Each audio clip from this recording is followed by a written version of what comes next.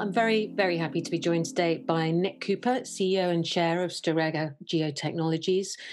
Some listeners may know the company that they acquired, Pale Blue Dot, which oversees, and now Storegga oversees, the Acorn project, which is a CCUS project off the east coast of Scotland.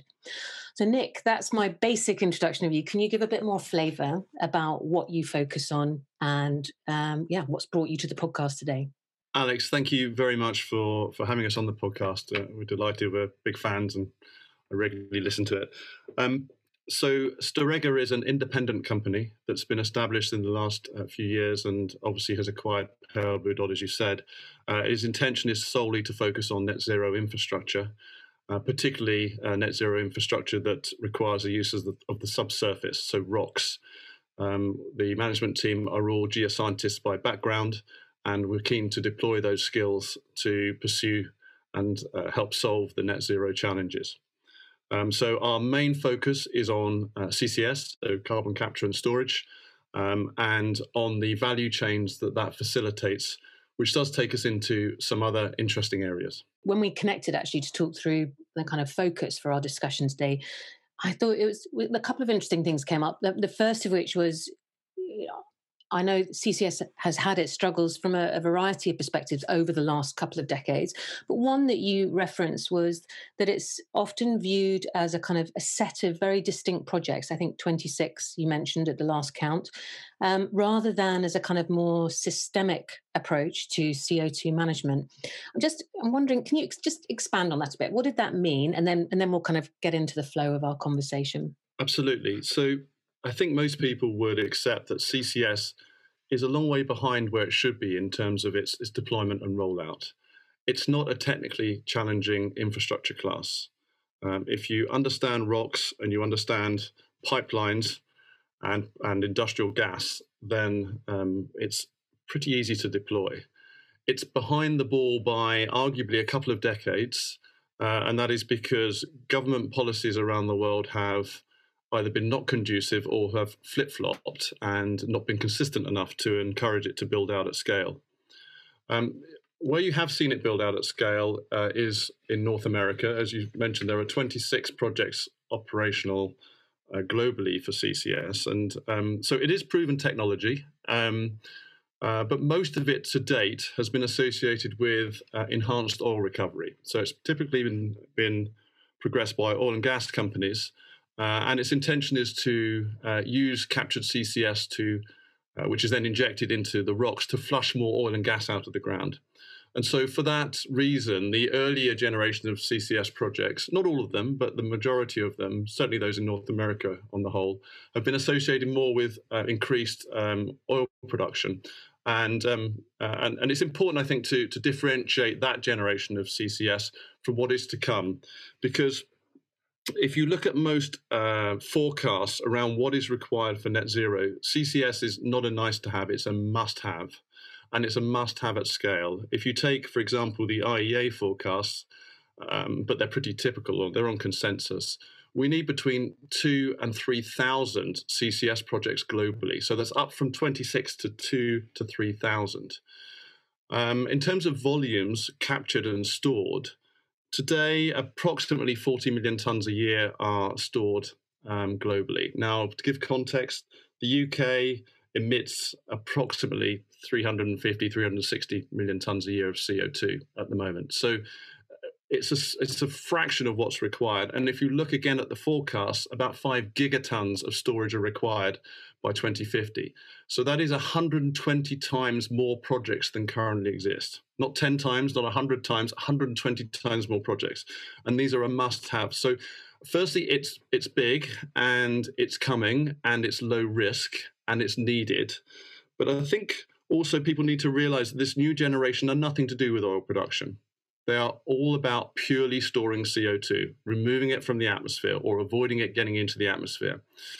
So it's a very different sense of purpose. And as a company, as an example, the project we are leading, the Acorn project, is an exact example of that. So let's sort of dive in then. So we've got that as our background context. We understand that we're talking about the kind of the new wave, as it were, of CCS. Tell me a bit about what you're seeing in terms of the customer and the industrial customer. How are they? What's the kind of the nature of their interest? What's the level of their interest? I know from my perspective, even a year ago, it felt like people I was talking to, if they lived near an industrial cluster, they felt excited and lucky. If they didn't think this had any meaning for them. But it sounds like that's changing a bit. So tell me a bit about what you're seeing in terms of accelerated momentum and interest from industrial customers. That is correct. It is accelerating, Alex. The UK government has quite correctly chosen to encourage these clusters to provide critical mass and enable these projects to get going. And certainly the industrial players and the power players within those clusters are well positioned to use these emerging projects. But what we are seeing, moreover, are other customers, both around the UK and across Europe, actually, who are interested in finding CCS solutions. It's a quirk of geology, but a reality that the vast majority of CCS capacity for Europe is located in just a couple of countries.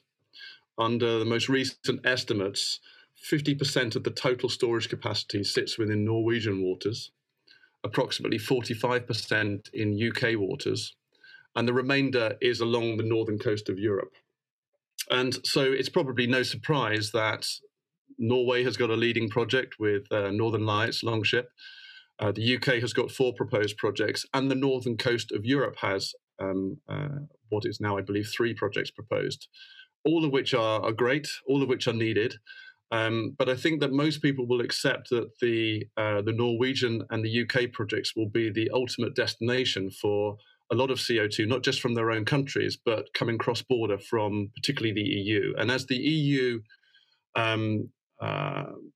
becomes more detailed in its green rebuild plans, we're finding that in addition to the UK clusters, and potential users of CCS, there is a lot of walk-in inquiries, both to the Norwegian and the UK projects, with big industrial companies and power players across Europe saying, I need a solution from 2025. I can now see the cost of doing nothing. So there's an economic imperative, but moreover, there's a license to operate imperative. Can you help me solve this? I've got X million tons at this date. So it's quite specific, and there are a lot of big industrial players now moving to find a solution for five or so years out from now. And I think that the zeitgeist has really changed. There were some early movers last year, 12, 18 months ago, who were interested in that conversation. But now it's a much broader church. Are you seeing particular industries kind of stepping up to this, or is it really kind of across the energy intensive sectors? That's an interesting question. Originally, it was the more intense energy sectors, as you say. It was the heavy industrial plants and the power companies. And typically, if you look at what they're doing, their exhaust gases coming up their chimneys are 5 to 25% of unit volume. And so there is an extraction capture cost of CO2 that is pretty well understood. Within a range of, say, 30 to 80 euros a tonne. And those players have been, for a while now, able to calculate their cost of action, their cost of participating in managing carbon rather than solely emitting, which is obviously the default position. And I would say that the numbers of those players is ever increasing, and both in the UK and across Europe. It was largely missed, and it's a rather boring piece of law. But there was recently a change to what's called the London Protocol, which enables the cross-border shipping of CO2, which means that it is now legally acceptable to move that product across borders and across the North Sea. So that facilitates a lot.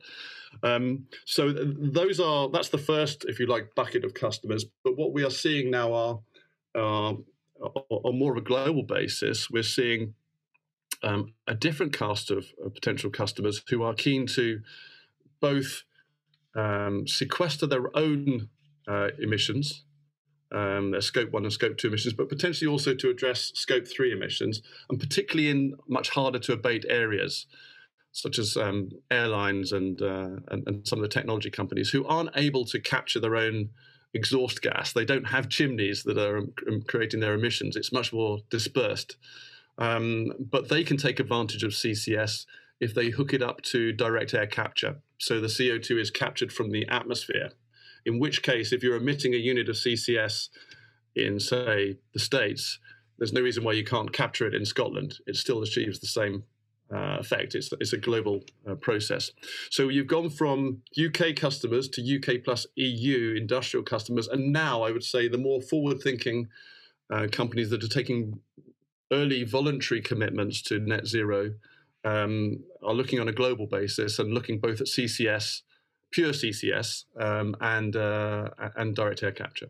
As I say, I feel like even from my perspective, the industrials I talked to, that the tone has definitely changed around CDS. Well, maybe not the tone, but the expectation and the sense that it is a real opportunity for them, not just limited to, no, am I based near Teesside, or am I based near Porthos, or whatever else.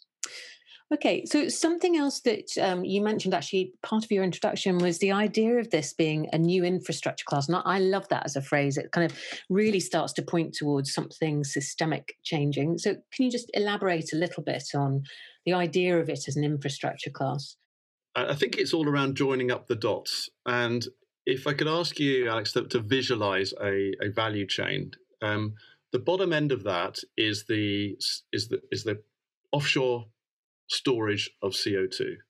That is the taking the aggregated CO2, piping it offshore normally in repurposed old oil or gas production pipelines, which are sitting there ready for reuse, and then injecting it down wells to safely store it for tens plus millions of years in rocks. And these rocks are not solid as people would perceive. Of course, they're more like a sponge in the sense that they are sandstones typically. They have pore space, and you're putting the CO2 into that pore space where it will sit safely for as long as we need it to. In many cases, those sandstones have held oil and gas safely for tens of millions of years. So if we put the CO2 in the right location, then there's no risk there. So that's the downstream portion of it. If you like, it's a pretty unglamorous waste disposal business, if you want to simplify it like that. But it's around joining the dots, because most of the early generation of CCS, particularly in North America, the CO2 was captured and it was stored at the same location. Now, what we're seeing in Europe, and I think what we'll see around the world more generally, is the fact that most emitters don't happen to sit next to the right sort of rocks for storage. And so there is a need to join the dots between and get the CO2 from where it is captured, i.e. where it's being generated and emitted, to where it can be safely geologically stored. So that means you need to think not just about a CCS project, and yes, there will be a lot of these. We need them. Goodness knows we need them.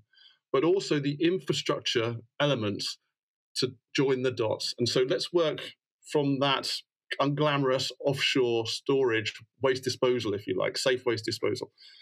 To get the CO2 from where it's emitted to that storage location, you're going to have to move it over considerable distances. Unless you happen to be a cluster right sat at the storage location, or a direct air capture plant at the location, which makes sense, you're going to need to move it. So you can either move it by pipeline, so reusing old gas pipelines onshore, or you can ship it.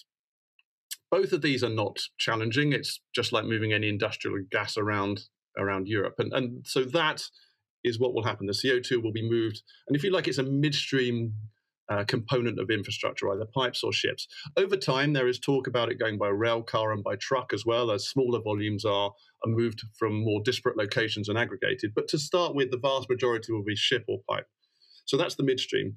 And then the upstream part of this chain is where the CO2 is captured. And it's probably best to think about this in three groups.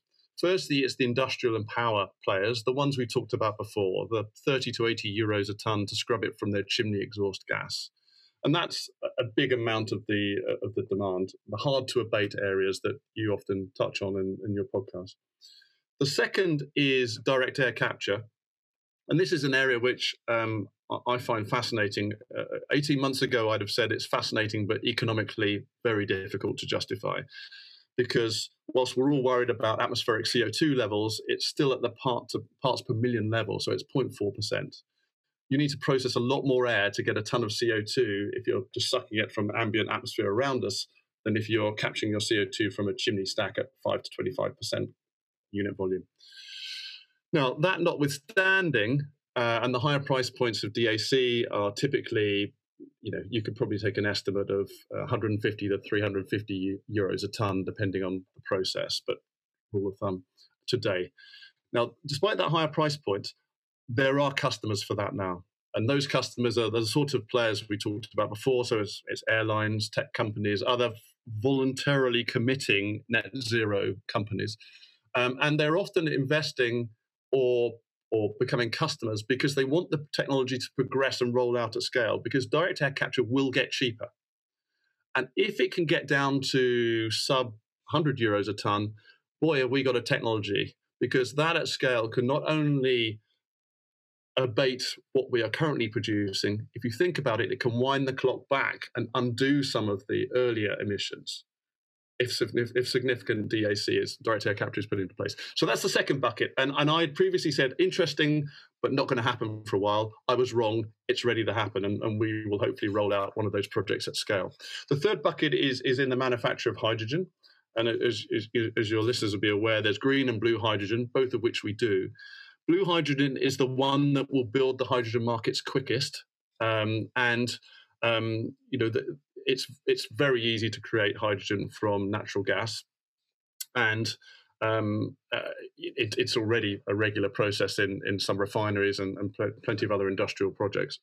But it doesn't make any sense to do that from a net zero perspective, because the byproduct is CO2. However, if you've got a very large store of CO2 and you're not capacity constrained there, why not take the natural gas and turn it into a clean burning hydrogen, which you can then either use locally to where you've created it, or blend it into the grid, so that the gas that we're now using today in our homes is progressively decarbonized, because it's a mix of gas and hydrogen. And so those are the three buckets really for using this CCS system, this value chain. It's the industrial and power players, it's separately the direct air capture players, and it's separately the manufacture of blue hydrogen, which will be what really kickstarts the hydrogen economy and enables green to plug in as soon as it's ready.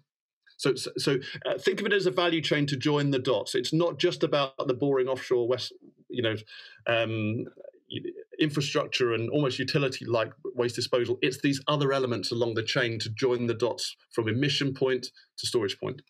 And the opportunity for a company like Storegga, is it the goal to own each stage, not own, but kind of to host each stage of that, or would you take the approach of looking for partnerships and joint ventures at each stage? What do you see at the moment as the kind of likely business model or approach? Well, like any commercial organisation, we have to.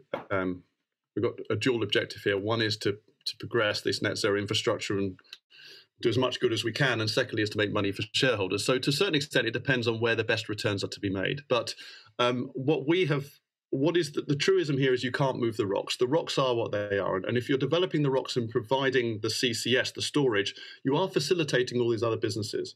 So we are selectively looking at the other businesses, and where we feel they're appropriate, we are stepping in to move them forward.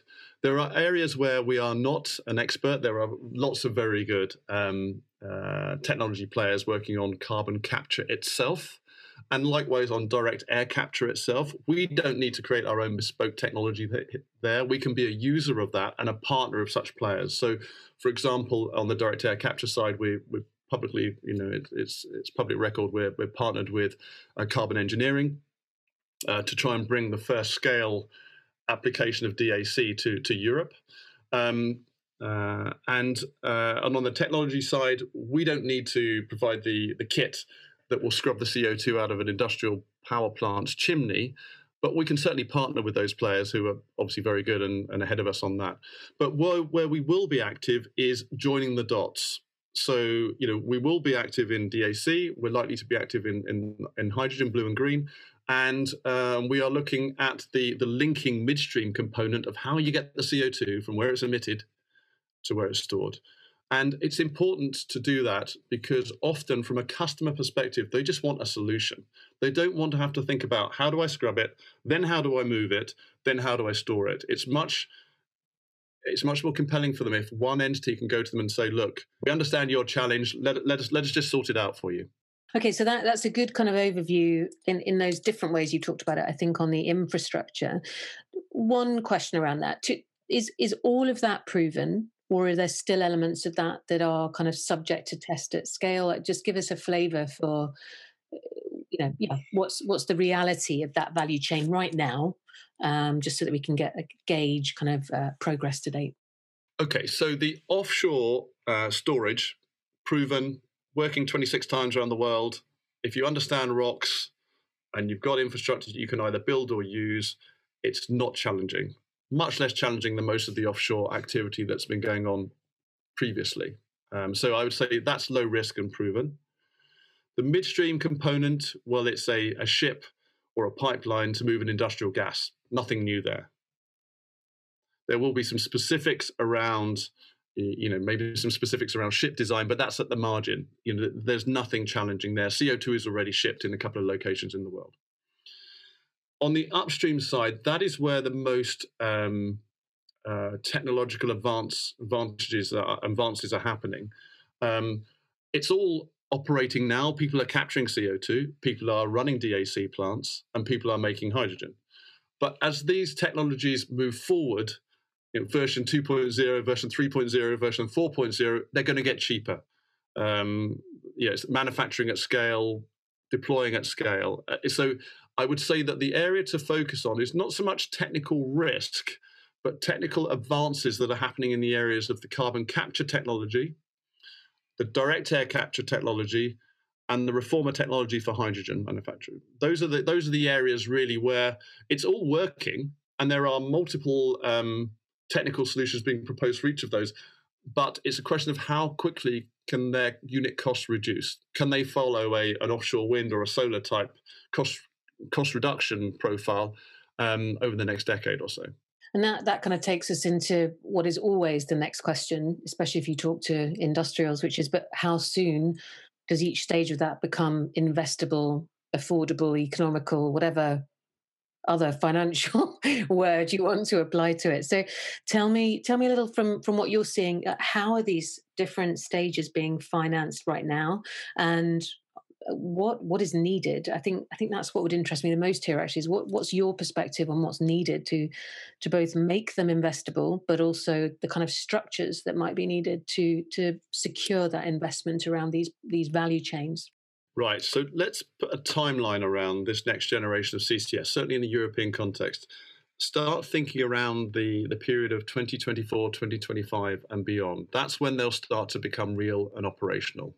Not all of the projects, but Northern Lights in Norway will be operational around then. We hope our Acorn project in Scotland will be, it should be the first UK project. We're currently the most advanced, and we can be operational from the end of 2024 on current schedule. So that's when all this starts to become real. The question is, how do we get from where we are today, which is detailed feed studies and engineering design, how can we get from where we are today to this solution for customers by 2024?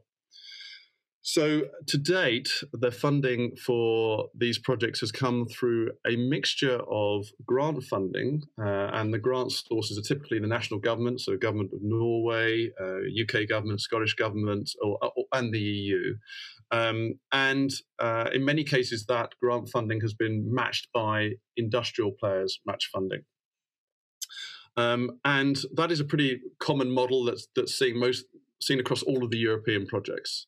And it's getting them all to this stage. But to get them from a design phase to the more expensive construction phase, you need to go up a gear. And the numbers get one or two orders of magnitude bigger in terms of the capital requirement. I think of these as each one of these CCS projects as being a $1 to $2 billion dollar capex type project as a minimum, certainly for the first phase to get them moving for a generic project in Europe. And so to make that work, you need several ingredients. Firstly, you need clear government rules around investment frameworks. And in a UK context, for the offshore CCS, they're going to be treated like a regulated asset base, because there'll be effectively a little local monopoly each one of these projects. So clarity on that, and the UK government, as the Norwegian government as well, have moved quite a long way, quite quickly to provide more detail around that, and we expect more clarity still in 2021, so they can become investable. Secondly, a CFD is being considered in the UK context to bridge the gap between the price an early adopting emitter can pay to use these projects from 2024-25, and what the break-even price of a project is. Because if you'll appreciate, with any infrastructure asset, to start with, you future-proof it. You build it bigger than your initial volumes. And so that means that you're running a much bigger piece of kit than you need to for the first one or two customers. So the unit costs are quite high for those first customers. And that will be the case for most of these projects. So to make that work, to solve it for both the customer and the investors to build these projects at scale, there will be a CFD that will make up the slack. And then thirdly, it's government contributions. In the UK context, the UK government has stated that it will put £1 billion into CCS projects, with 2 intended to be active by the middle of this decade, 2 at the end of the decade. And so it's a mixture of larger grants, CFDs, and just clarity around the investment framework. Once we've got all that, if the ingredients are right, the private sector funds will flow. So just to clarify, the kind of larger scale government contributions, that would still be grant-based. There's no suggestion that, I don't know, governments are taking equity stakes or, I don't know, something like that. It's really a kind of, this is still kind of proof of concept, government supporting creation of industry type grant. I can only partly answer that question, Alex. So clearly, we understand some of it will be grant-based, but I think that the government is still thinking through whether or not there are other ways to deploy that capital. It's all around getting the best bang for the buck, if you like, in terms of the build-out and the net zero legal requirements of the UK, but also bang for the buck for the UK taxpayer that's effectively providing this money. So I think that it could also be areas like helping with cover some insurance risk and underwriting some elements of the project to make it more financeable. Because when you look at these projects, it's a rate of return and a risk sharing mechanism with government, and some of that risk can be covered in the insurance market. So I expect that it'll be more complicated than just £1 billion of capital grants. I think that there will be several ways that it can be deployed. Okay. And then beyond that, again, I'm just sort of referencing back to when you and I first spoke, part of our conversation was actually about the sort of next phase of investors and investments that would be needed. So tell me a little bit, or just sort of, map that out for me. Obviously, we all know, and I'm sure everyone listening to this knows, that government is just the first rung. It's the kind of the thing that gets the ball rolling. So this is going to need significant institutional and private and other sources of investment. So what do you envisage happening, and where are you already seeing different types of investors or investments sort of coming into play or being discussed? Well, firstly, let's try and approximately, characterise this. If the UK government is, say, contributing £1 billion and each cluster is going to be £1 to £2 billion to get up and running, and it's a bit like jump-starting a car on a cold day. You may need your jump leads to get it going, but once the car's going, it's fine. And I think that that's the analogy I would use here for CCS.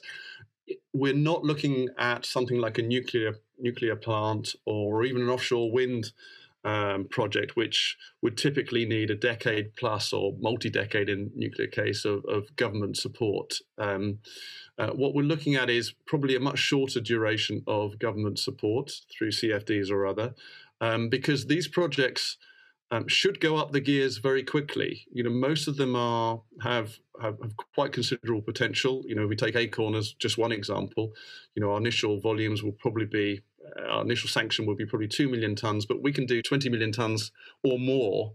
Remembering the world is only doing 40 million tons in total, that means these European projects are going to be meaningful. And so that needs money. If the UK government's putting £1 billion in towards it, which would be great if that happens, each project is between 1.5 and 2 billion pounds, then you can see how much more is needed from the private sector. So where does that come from? Well, we're seeing, I think, quite a change in the zeitgeist, whether it's been accelerated by the lockdowns around the world, is debatable. I think it probably has. And I'm sure many people listening to this podcast will have seen a quickening of things. But certainly there seems to be considerable interest in this emerging asset class. And there are a range of potential capital providers who are interested, provided the rules of the game are clear and they can see how they can not only do good with their money, but also make some money. And so it's all around whether the European governments can get the rules of the game clear enough in 2021. If they can, then I think you'll see the infrastructure players stepping in, perhaps some of the sovereign wealth companies, funds stepping in, the institutional market stepping in more broadly, pension funds and the like. There is quite a considerable tap of capital now to deliver this infrastructure class. And it's going to be needed because, if we're going to get 2,000 of these projects running by 2050, that's a lot of investment. It's a bit like building something of the scale of the global oil and gas business in 3 decades. So this is material. And even if those forecasts are wildly optimistic and it's only half that, that's still a heck of a challenge for us all. But I think that the intent is there from the investment funds. We're seeing very encouraging signs. The customers are there for these projects. It's just a question of getting the rules of the game clear enough this year for them to be investable across Europe. Okay, and then just to kind of, as we sort of move towards wrapping up on the podcast, something that I think we would be really useful to touch on is for the industrial customers of yours and for the industrials listening, what sort of questions, if you're eyeballing the Acorn project or any other as one of the ways that you're going to deal with your growing CO2 challenge, what questions should they be asking? On what timelines and sort of spend should they be preparing themselves for as well? Is that something you could just get a bit of shape to? It's a great question, and Alex, obviously every case is specific, so it's I can't, I'm going to oversimplify my answer here because every industrial customer or power customer or other type of customer is going to have their own needs. But I think it boils down to a couple of simple points, really. I think that clearly any customer is going to need to look at the project, but I think that they will not find material project risk in any of these European projects. Yes, they're being constructed, and you need to make sure they're constructed on time and they're ready for your CO2. But it's really around, and that's the onus on that is on the developing companies like us. It's not on the customers. But from a customer perspective, it's really around what volumes have you got, when are they available, and how quickly do you want them solved for? And I guess the third question I would say that for them to ask would be, or ask themselves, is, do we just want a one-stop shop solution? Do we just want to say, look, here's our chimney, here's our exhaust gas, please fix it for us? Or do they want to be involved in some of the steps of the fixing themselves? Do they want to capture it themselves? Do they want to ship it to an aggregation point themselves? So it's really just what volumes, over what timeline, and from what specific geographic points. Yeah, because there'll be some industries that are well set up actually with that sort of transportation distribution element, albeit with conversion of ships, as you've mentioned, or whatever else. But that model won't necessarily be new to everybody, of course. And I guess that's interesting. Okay, and then investors, what's the message that you'd like them to hear?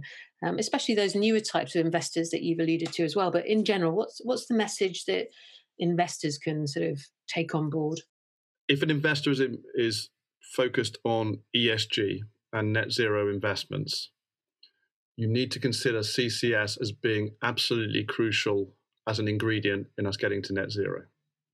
And you need to find ways to back it around the world to roll out at the scale that is required. Otherwise, we are just not going to get there. Without CCS, it's, the other ingredients have to stretch so much that they're at breaking point. It is very crucial that it rolls out at scale. So consider it as at least as crucial as wind and solar. And think about it that way, and think about how you can be helpful. Now, no investor is going to make a knowingly bad investment. So watch closely for clarity in the rules from the governments, the national governments and from the EU.